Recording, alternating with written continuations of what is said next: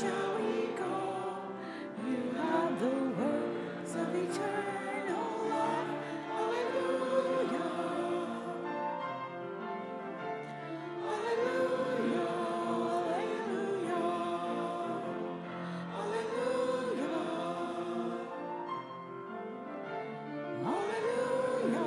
Hallelujah. The Holy Gospel according to Matthew, the 14th chapter. Now when Jesus heard about the beheading of John the Baptist, he withdrew from there in a boat to a deserted place by himself. But when the crowds heard it, they followed him on foot from the towns. When he went ashore, he saw a great crowd, and he had compassion for them and cured their sick. When it was evening, the disciples came to him and said, "This is a deserted place, and the hour is now late. Send the crowds away so that they may go into the villages and buy food for themselves." Jesus said to them, "They need not go away. You give them something to eat." They replied, "We have nothing here but 5 loaves and 2 fish." And he said, "Bring them here to me." Then he ordered the crowds to sit down on the grass. Taking the 5 loaves and the 2 fish, he looked up to heaven and blessed and broke the loaves and gave them to the disciples, and the disciples gave them to the crowds. And all ate and were filled. And they took up what was left over of the broken pieces, 12 baskets full.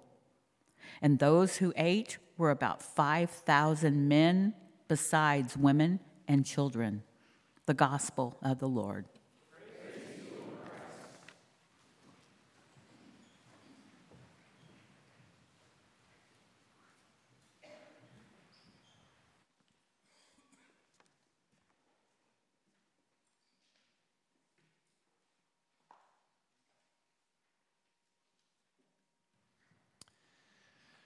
That story you just heard, our gospel story for today, is not only found in Matthew, but it's actually one of these stories that's found across all 4 gospels, from Matthew all the way to John. Every single one has this story, and even in Matthew, we actually have an additional feeding of the 4,000.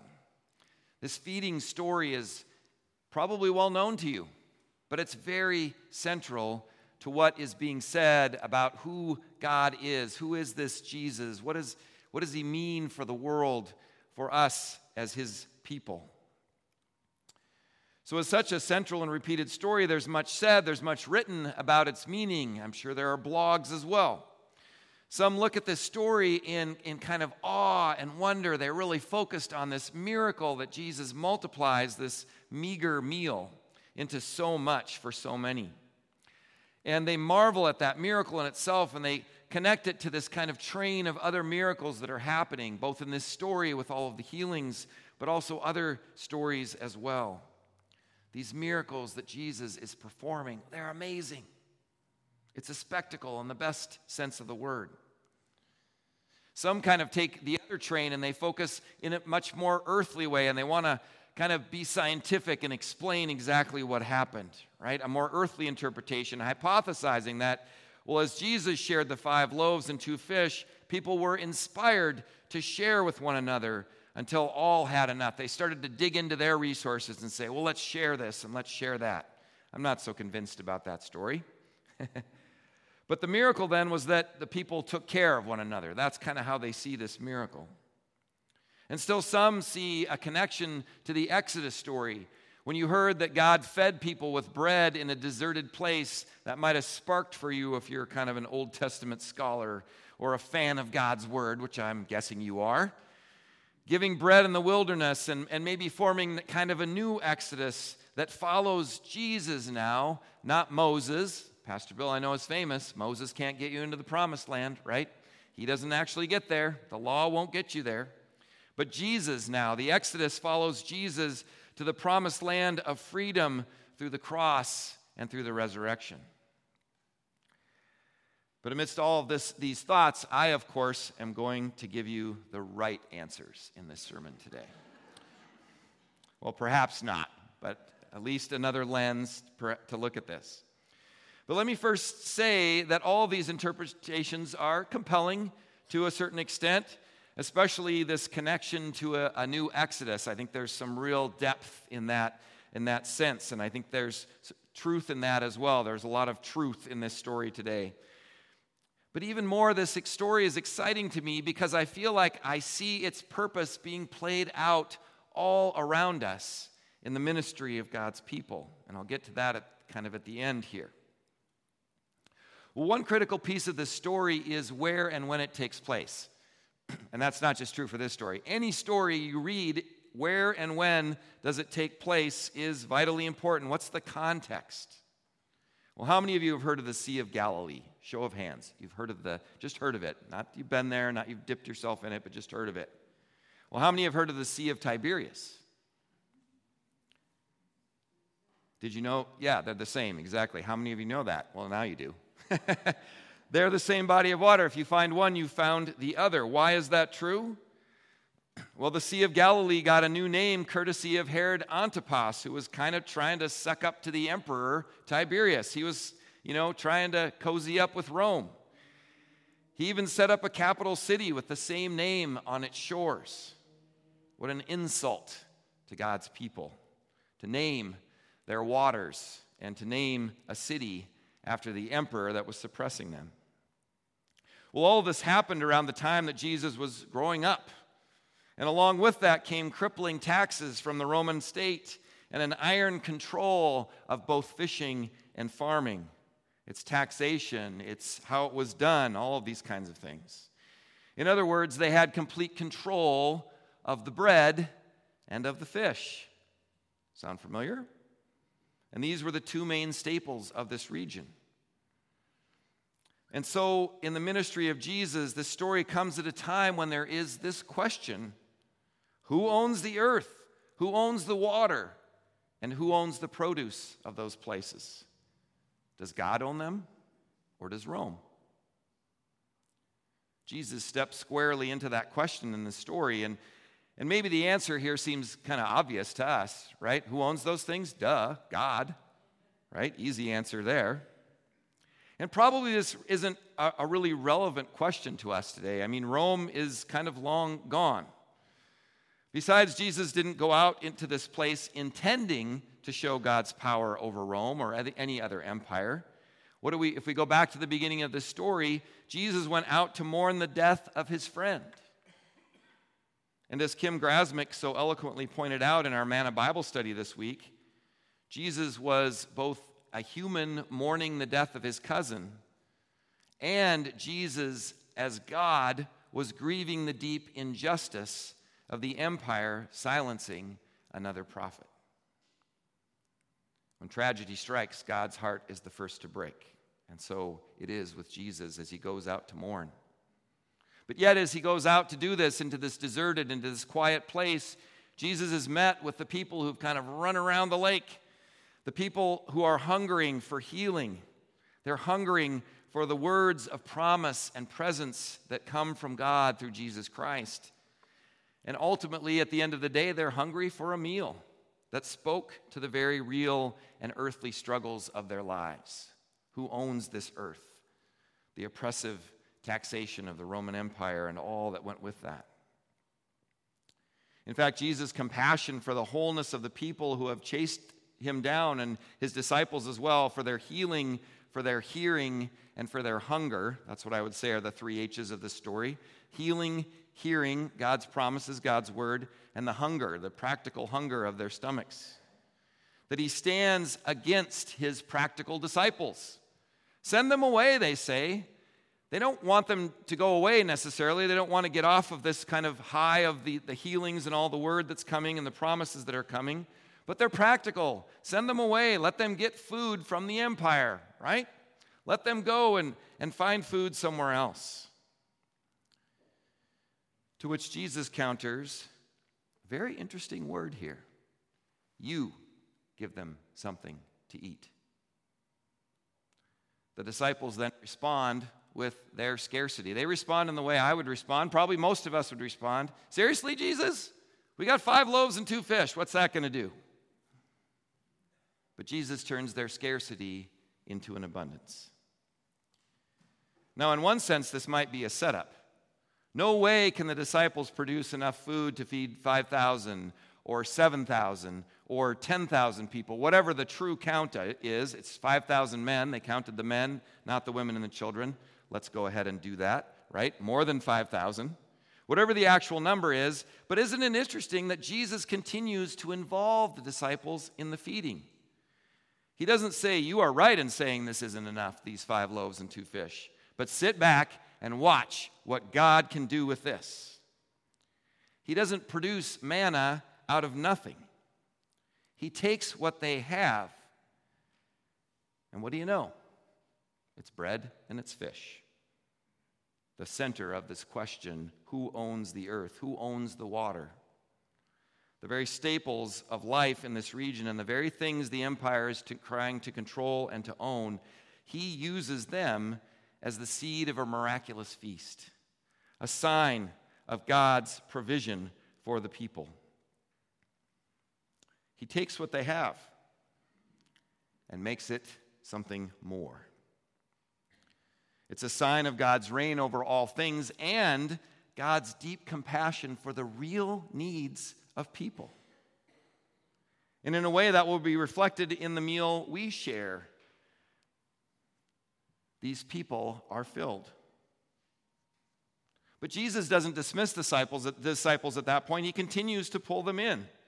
You give them something to eat is beyond them in this miraculous multiplying of the elements, but it is not beyond them in the distribution to the people or the collection of the abundance that's left over afterwards. You see, Jesus doesn't just provide enough for everybody to have what they need. Jesus provides enough for them to be filled. And not only filled, but for there to be 12 baskets beyond that. Jesus is giving a sign that's like a neon sign that God not only owns, but God provides. The disciples are involved and pulled and invited into God's compassion and God's provision for the people. They are not just silent witnesses standing there like, wow, that was really cool what Jesus did. But they are pulled in to this miracle. They are active participants in the kingdom reality of God that both asserts God's ownership of the resources of this world and God's compassion for the work of justice that all may be filled. The miracle is divine, but the purpose is very down to earth. God is not an idea or a show pony or something we just sort of look at or something we just sort of marvel at. This is not a performance by Jesus for us to go, wow, that was really cool. God is more than that. God is a provider. And God invites us as disciples into the privilege of sharing God's abundance. First, maybe to see it, but then to share it. And this is as true today as it was then. Maybe we even start with a question in our own lives, the question of ownership, like we did in the children's sermon. Who owns the resources of this earth? Even my home or apartment. Who owns my stuff? And the answer to that question can help us see the miracle of God's provision.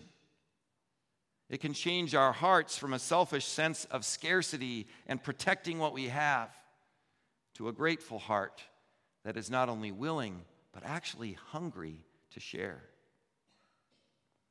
I said before that I have seen this lived out. And certainly with trips and camps aplenty, I've seen it especially in the lives of our youth, who upon getting a taste for God's provision have hungered for more. They haven't said, yeah, I guess I'll do that. They've said, how can I do more?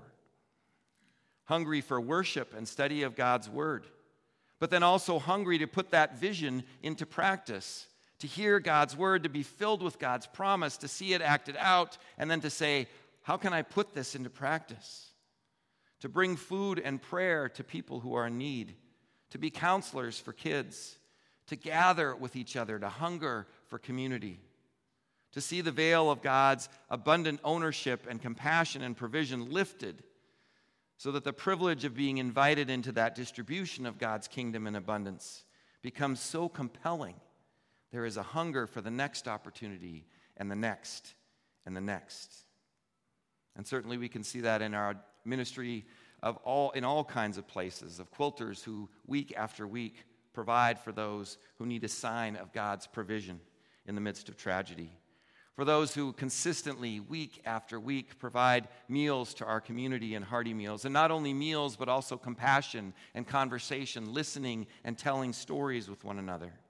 The ministry in the Cottage Bay Apartments over this summer, which is not just food, but also playing with children, helping them to know that they are seen and heard and valued, promising them through our words, our actions, and God's provision that they are children of God and that they have value beyond what they might know themselves. Seeing that at camps as well. In all kinds of ways, this story continues to be lived out. You know, it reminds me a little bit of our camp this week.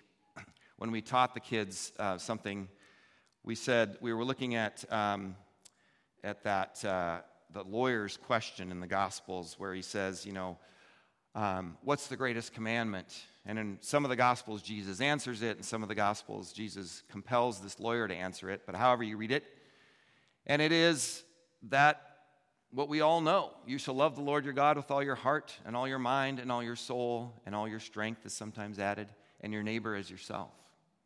And so what we did is we worked with the kids, and I think kind of leads us into this story as well, is we said, you shall love the Lord your God with all your heart, mind, and soul, and your neighbor as yourself, right?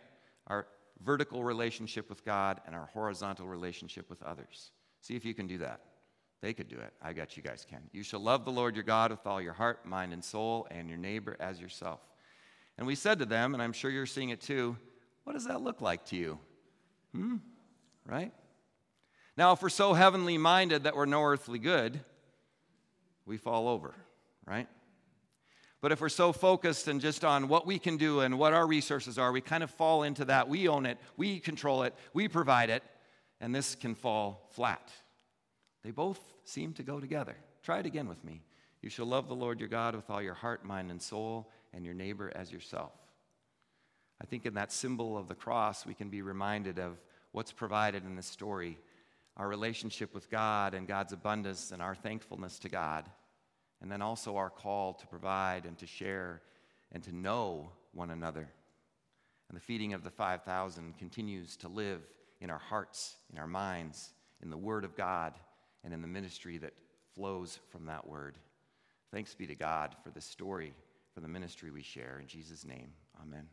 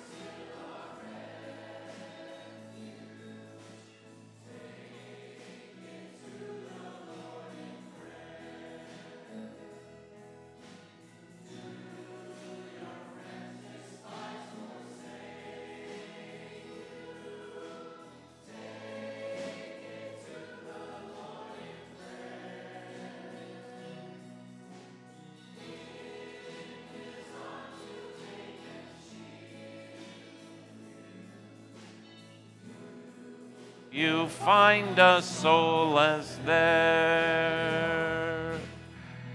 Sometimes you fake and seal it. You will find us soulless there.